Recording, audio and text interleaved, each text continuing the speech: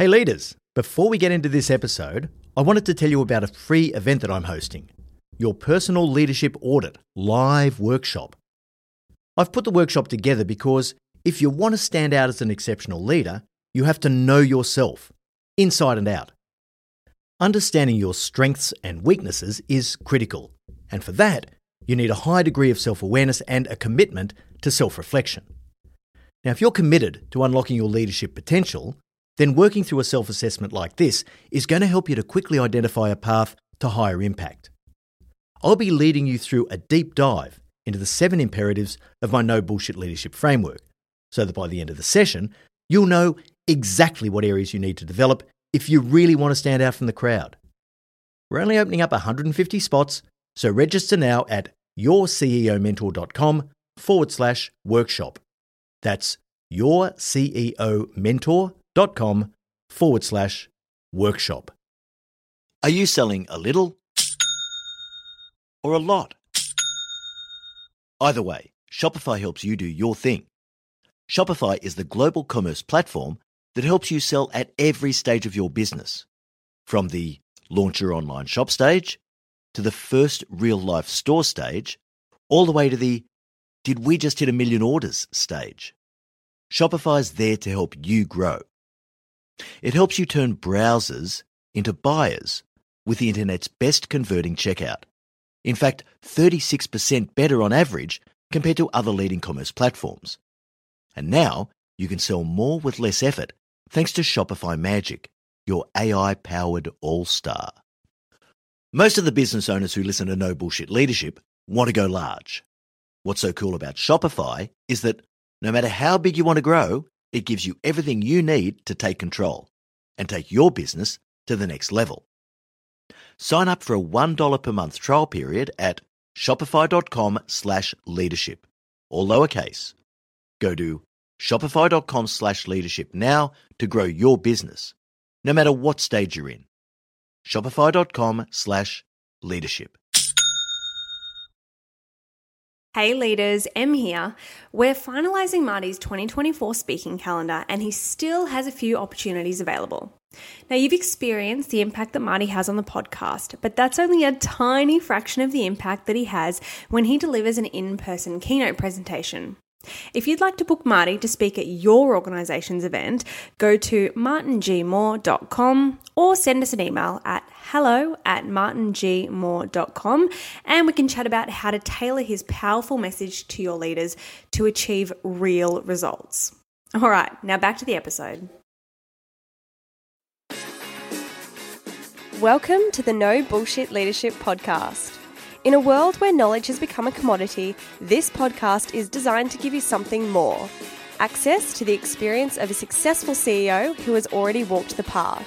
So join your host, Martin Moore, who will unlock and bring to life your own leadership experiences and accelerate your journey to leadership excellence. Hey there, and welcome to episode 72 of the No Bullshit Leadership Podcast. This week's episode, Climate Change Unplugged. How outraged should we be? The most topical thing happening in Australia right now is the bushfire crisis, and it has global visibility. Fires rage out of control at catastrophic levels, and only a few brave souls stand on the line preventing the decimation of many of our regional towns. At the time of producing this episode, over 11 million hectares of bushland had been burned out, and it's not over yet. I want to dedicate this episode to the many firefighters, paramedics, and volunteers who are giving their time and risking their lives to keep our communities safe. I also want you to spare a thought for the thousands of people who've been displaced, lost everything they own, or have had to endure the unbelievable grief of losing loved ones. Now, as the title suggests, today I want to deal with climate change, and particularly the leadership vacuum that's enabled us to get where we are today. It's a big topic for a short episode, but I'm going to give it a crack. I'll also hopefully provide some hope for the future. Now, this is called the No Bullshit Leadership Podcast, not the dancing carefully around the elephant in the room podcast. So I'm going to give you my best effort here to drill into the real issues. If you live on the climate skeptic conservative right, you will have to listen to some stuff that you're not going to like. Equally, if you live on the green socialist left, you will have to listen to some stuff that you're not going to like. But I challenge you to listen to this through to the end all the same. a critical competency for leaders is to suspend their confirmation bias in order to assimilate new information. This, as much as anything else, is the objective of this episode. If you don't know me yet, just a little bit of background. I'm not an opinionated punter with strident views.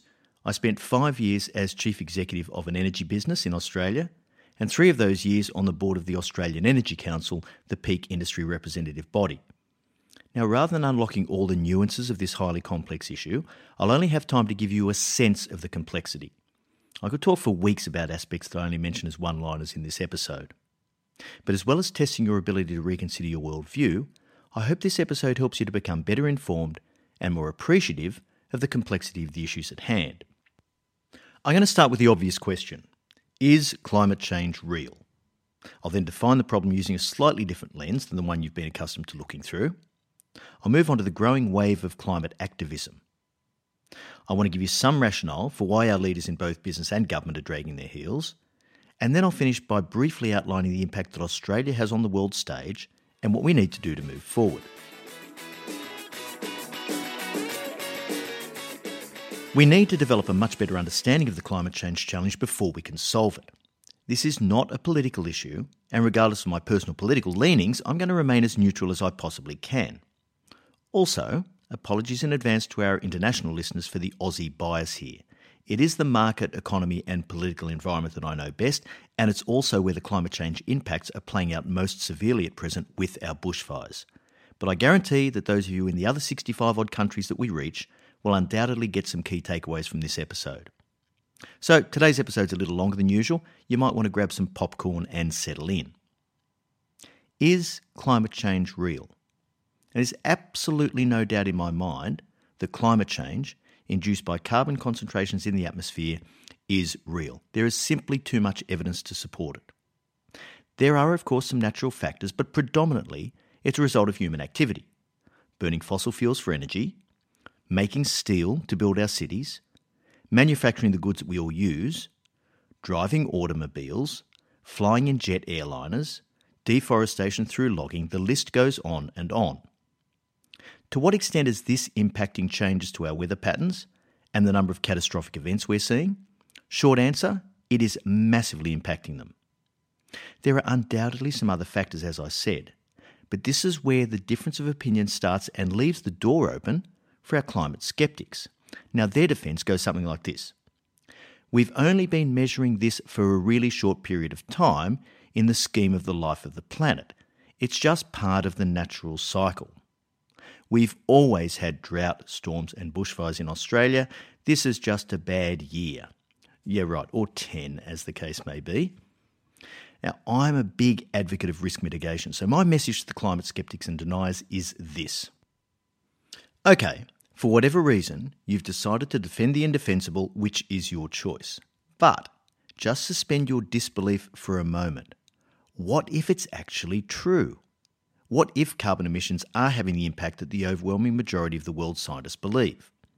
Just on the off chance, wouldn't you want to take decisive action right now to mitigate the risk for future generations? With this risk mindset in play, even the most vehement skeptic should be able to understand my mantra, which goes something like this. We need to decarbonise our environment as quickly as we possibly can, without either decimating the economy or plunging us back into the dark ages. But more on this later.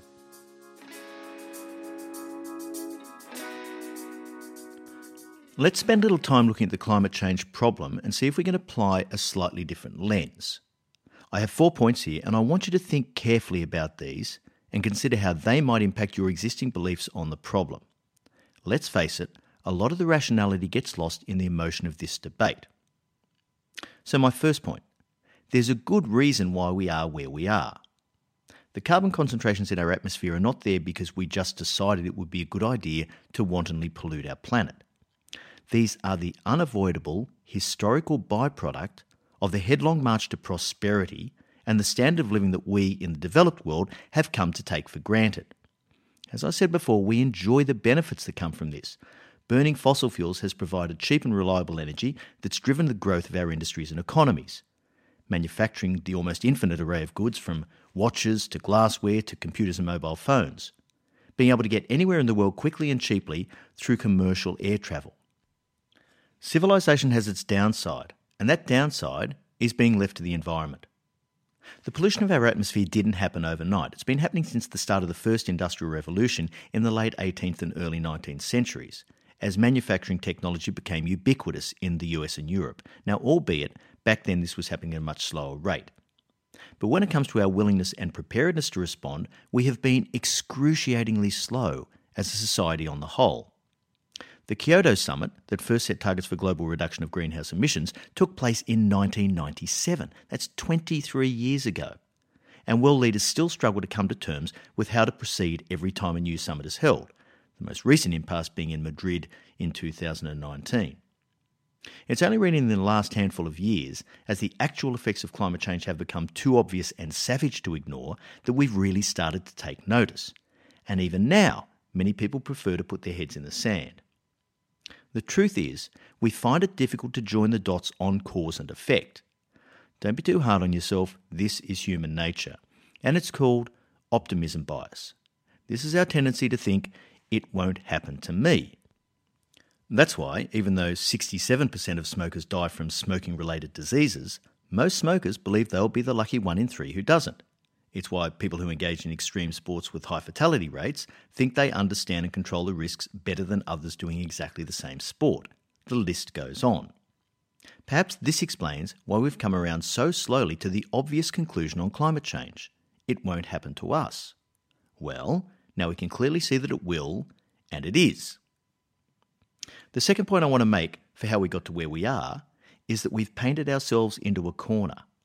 There are no easy solutions to our transitional problem, and I believe it is a transitional problem as we learn how to effectively move to a zero emissions economy.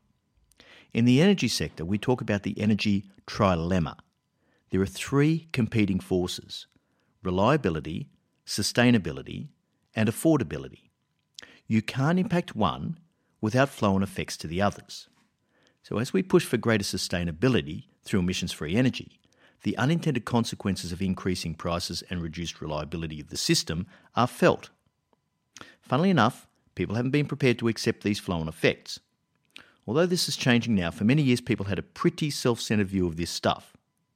I want my energy to be green, but only if I don't have to pay any more for it. This is not theoretical. In terms of the customer sentiment, the large energy companies are researching this stuff constantly. In terms of the actual competing forces, the Great Renewables Experiment in South Australia has demonstrated amply the relationship between cost, reliability, and environmental impact. With some of the highest penetration of wind energy anywhere in the world, South Australia has also become one of the most expensive regions in the world. And the system there suffers from reliability issues that require constant vigilance and management. In terms of reliability, let's face it, in the developed world, we've become accustomed to the convenience of delivered power. We hit a switch and we expect to get light, or we expect to get air conditioning. We aren't prepared to tolerate anything less than 100% reliability. And we shouldn't have to go backwards. It's one thing to never have had something, but another altogether to take something away that's always been there. Humans don't respond well to this. This is why mapping our path through this transition is hard. We can't do it quickly without some pain, and we need to choose where that pain will be felt. This is one of the factors that has enfeebled many of our politicians to inaction. They don't want to be the ones to give voters the bad news.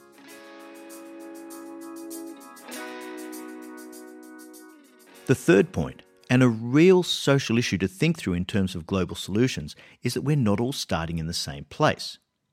Think of this problem from the perspective of someone living in developing countries in Asia and Africa. Developed countries, in which most of our podcast community live, have fueled massive economic growth and prosperity from the availability of cheap, plentiful, fossil fuel-based energy. Now we're telling the rest of the world, no more carbon. Living in these developing countries, you could be forgiven for seeing this as the privileged countries denying you the same standard of living that we already have. It's like, you guys got rich while screwing up the planet, and now you expect us to pay the price for that by leaving us in poverty. The exploding middle classes in India and China especially could be forgiven for allowing this to colour their perspective. And finally, point 4 is the natural foil to our sense of urgency. we're generally quite slow to adopt new technologies. The technology is there and improving rapidly, but we've shown ourselves to be stubbornly slow in adoption. Electric vehicles are a great example. The technology's been there for a number of years, yet still, the penetration of electric vehicles as a percentage of overall passenger vehicles worldwide is less than 0.5%. And while demand is low, prices remain high. There are predictions this will change in a wave of mass adoption in the next 10 years. And this will be eventually the new normal. Until then, we're destined to continue our love affair with oil. Let's have a quick chat about climate activism. The recent uptick in widespread climate protests is finally bringing some real awareness to the issues at hand. Activism in any field is useful to raise general awareness. Unfortunately, climate activism is long on outrage, short on solutions. Remember, as is the case with any wicked problem, if this was easy it would have already been solved. But there's one important form of activism that's making a real difference right now, and that's investor activism. It's bringing real change to the business landscape because company executives have to pay attention to the mood of their shareholders, and particularly if they're going to be granted their big executive bonuses. Many major providers of both debt and equity funding now have strict charters about the types of activities that they will invest in, or not, as the case may be. This is forcing even the most hardened, what's in it for me type executives to consider the environmental and social impact of their firm's activities. But the obvious solutions still appear to elude us, as we can't get a sensible debate going amongst the dozens of rival factions. They need to agree to put their self-interests aside and accept the short-term pain of implementing solutions that will tackle this problem head-on. This is amplified by the overwhelming mass of misinformation in the public domain about what these solutions might be. For example, the Green Left would have us believe that building a shit ton of wind and solar farms will solve all our problems. This is patently untrue. Renewables are a really important part of the solution, but not the entirety of the solution, and I really think it's worth explaining why. There is a predictable dynamic that occurs when too much renewable energy is introduced too quickly. Once again, this is not theory, it's basic supply and demand economics. When the elements like sun and wind are favourable, a massive supply of cheap, clean energy is produced. Prices plummet at those times, and the other forms of power generation that are operating then become unprofitable. Now, you simply can't switch off coal-fired power stations when you want, even if it costs you more to produce the energy than the market is paying you for delivering it. So the coal plants that are essential to supplying the system operate at a significant loss for much of the day, only to try to recoup those losses when the peak demand comes. Over time, when these ageing power stations can no longer make money, they are decommissioned, and this reduces the long-term supply in the market. When this happens, prices rise rapidly due to the shortage of energy at critical times. This is a really hard roundabout to get off once you're on it. Here's a fact. Renewable energy is cheap and getting cheaper all the time.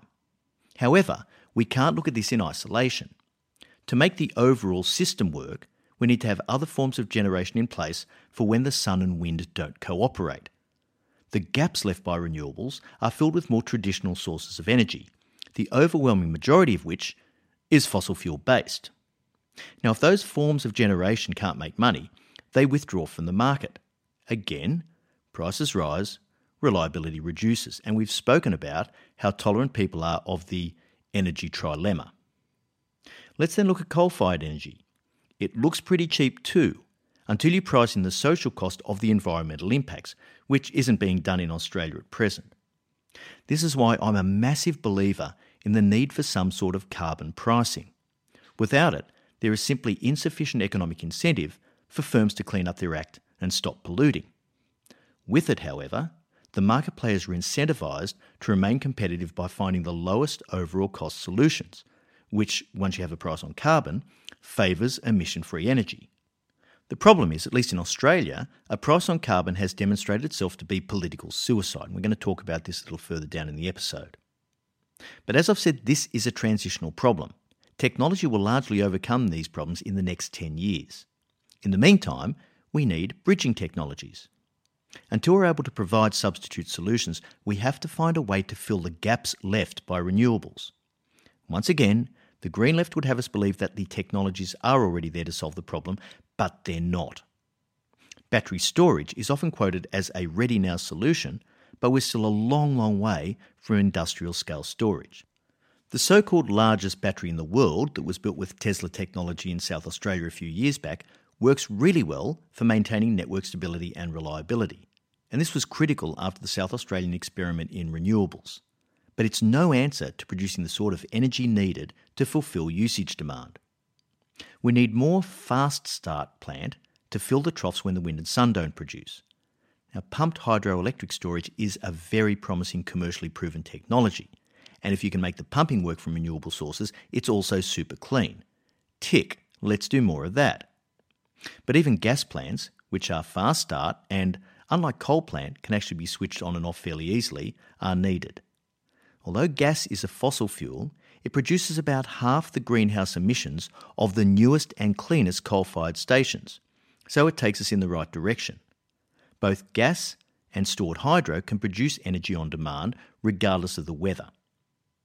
Now, given the economic and social complexity of these issues, if I had any influence in this regard, I'd send our policymakers a brief note with the following advice, and I'd have 5 points that I'd send them. Number 1, whack a big price on carbon and make the emitters pay. This could take a number of forms, a tax, an industry-based scheme, a cap-and-trade system, etc. Doesn't really matter. But the fastest way to change anyone's behaviour is to hit them in their hip pocket. And this applies even more so to commercial businesses run by highly incentivised executives. Number 2, invest the proceeds from the carbon tax, for want of a better expression, into the commercialisation of the technologies that will be our future, whatever they happen to be. So you've got energy management systems, next-generation storage solutions, carbon capture and storage, and so forth. Number 3, make sure the companies that provide system stability and security of supply, which cover the gaps left by renewables, are financially rewarded for doing so. This makes it worth their while to keep operating in this critical role regardless of how often they're called upon. Number 4, stop pissing away taxpayers' money on things that are going to happen anyway. Great example of this is the government subsidies on rooftop solar systems. Number 5, stand back and watch the market work it out at the lowest economic cost. Who said this was hard? Why aren't government leaders responding to the climate challenge more quickly? This is a pretty easy one, but forgive me if I sound just a little cynical. The number one goal for the vast majority of politicians is to get re-elected. Conservative government in Australia relies on funding and support from business interests like large mining companies and heavy industry. Socialist government in Australia relies on support from green interests. This creates a philosophical divide that's really difficult to bridge, and with it, has created a policy vacuum in Australia that stifled investment in energy supply solutions for well over 10 years. Both flavours of government recognise the role that our natural resource businesses play in the overall prosperity and standard of living that we all enjoy, and quite rightfully, both sides are cautious about biting the hand that feeds us. But let's not be too hard on the politicians. After all, they are simply a mirror of us. There was a time in Australia a number of years ago when we actually had a carbon tax in place. Now, that government was voted out largely because people were made aware of the cost it was having on them individually and they weren't prepared to pay it. Back then, and this was only 2013, the belief, evidence and anger about climate change was clearly not obvious enough for many Australians to overcome their own optimism bias. The view was pretty clear. We want the government to fix the problem, but it's not our problem, so the solution shouldn't affect us either. Some even said this while trousering their generous government subsidies. Now, in terms of political leadership, nothing of significance has ever been achieved by a government without taking some risk and making unpopular decisions that are in the long-term interest of the country, pretty much like any leadership. Soft, populist governments always fall eventually, leaving a messy clean-up for the next batter who steps up to the plate. The Australian economy, however, is the envy of the world. Almost 30 years of uninterrupted growth and prosperity. This has come off the back of some incredibly courageous and far-sighted policy decisions made against the flow of public support in many cases. The Hawke government in the 80s opened up the Australian economy by floating the Australian dollar, eliminating trade tariffs and deregulating the financial sector.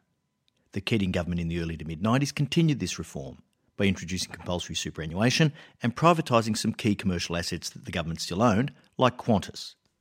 And the gun control legislation introduced by the Howard government in 1996 was an incredibly courageous stand by the Prime Minister and state premiers that has since saved countless Australian lives. Make no mistake, the wicked problem of climate change will take at least this level of courageous leadership if we are to map a viable path forward. Talking of leadership, the bushfires in Australia have seen a lot of anger and hatred directed towards our current Prime Minister, Scott Morrison. He copped an absolute caning for taking his family to Hawaii on a holiday just as the bushfires were really starting to hit a critical flashpoint. Now, I get it. He's not making himself easy to like. However, I want you to consider this and keep a balanced view of the guy. I'm going to give you a look at Morrison through a leadership lens, not through a political lens. The leadership he has displayed has been appalling by any measure, make no mistake. But don't be too hard on him for his jaunt to Hawaii. We have no idea what drove this decision or when it was made. For all we know, his marriage may have been on its last legs and this was him responding to a marital ultimatum. I don't know, I'm just making this bit up. But one thing's for sure, there's never a good time for the CEO to take time off from the job. It would also serve us well to remember that we have all sorts of social crusaders calling for better work-life balance. Does that not apply to leaders? Let's face it, you can't pick and choose this principle when it suits you. And look, he'll no doubt continue to be punished for those lapses in judgment. So you can all cool your jets, leaders in the public eye don't often get away with this sort of stuff. Notwithstanding that, the decision to go on holidays may have been a poor one, but in my view, that's not the real problem with his leadership. For a start, he didn't have a strong and capable deputy who could act in his place to take charge while he was away. Now there's that leadership pipeline thing again. And since Morrison returned, he's also been excruciatingly slow to react to the unfolding catastrophe. When he interacts with people in the disaster zones, he fails to read the play and he completely fails to connect with them.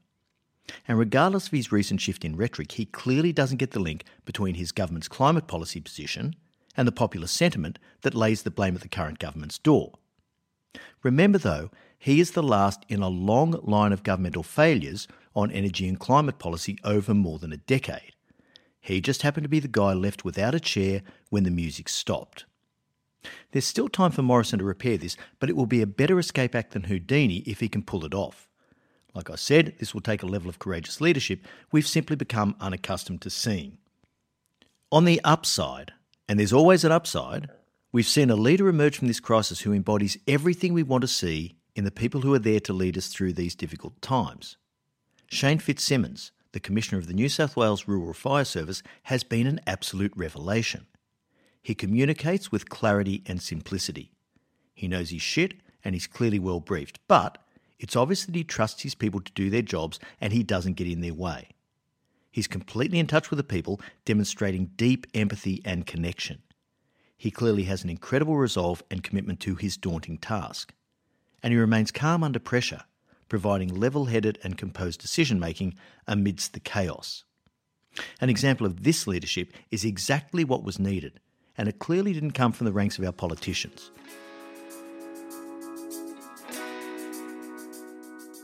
Let's just finish by looking a little more closely at the impact that Australia has on the world stage. Australia is a small country that punches above its weight. According to the United Nations, with a population of about 25 million people, Australia ranks 55th in the world in terms of its population size. It is less populous than the Ivory Coast, Nepal, and Madagascar. But in terms of land area, it ranks number 6, and this of course presents some of its own issues. Economically, according to the World Bank, Australia ranks number 13 in terms of its GDP. So the 55th most populous country in the world is the 13th largest economy. That's really the definition of a country punching above its weight. And let's look at our carbon emissions. Based on our small population size, Australia has some of the highest carbon emissions per capita of any country on the planet. Regardless of which source you consult, Australia is generally ranked in the top 2 or 3 for this measure. Clearly, we have an energy-hungry economy and a strong reliance on fossil fuels, electricity, automobiles and so forth. However, let's think about the overall global impact of our physical emissions, and this is a global problem, not a domestic one, as we know. Australia's share of global emissions is around 1.2%. Now, I'm going to make two really important points about this to finish. The first point is that the actual physical impact of our high per capita emissions doesn't have a material effect on global warming. It doesn't. Over 50% of global emissions are produced by three countries: the USA, China, and India. In Australia, if we could wave a magic wand and cut our carbon emissions in half tomorrow, it would have no discernible effect on global warming. It would reduce new emissions in the atmosphere by about 0.5% in total. It is completely immaterial. If we did cut our emissions tomorrow, however, it would create vast economic loss, massively increase costs for households and businesses, and induce a level of instability in our electricity supply system that would be completely unmanageable. It would basically put a wrecking ball through the Australian economy. Now, that's fun and interesting, and it's a useful fact to bear in mind. But the far more important point that I want to make is this. Australia is a country that punches above its weight. It has a leadership role to play in establishing, agreeing and meeting emissions reduction targets. It has a leadership role to play in technology development and commercialisation. And it has a leadership role to play in influencing other countries, like our strong allies in the US, to put the future of the planet ahead of their domestic interests. So here's my call to action for our political leaders. There is a workable path forward, but implementing it will piss a lot of people off on both sides of the political divide. That's fine, get used to it. Forget your self-interest and push forward courageously anyway. You need to make the difficult choices, like some of your predecessors have made, and show the leadership that the rest of the world is compelled to follow. If you do so, history will remember your legacy favourably, even if you find that your political career is prematurely curtailed and that you have to jump on Seek.com to find consulting and board opportunities after the next election. Leadership is leadership. Respect before popularity, people. All right, so that brings us to the end of a rather lengthy episode 72.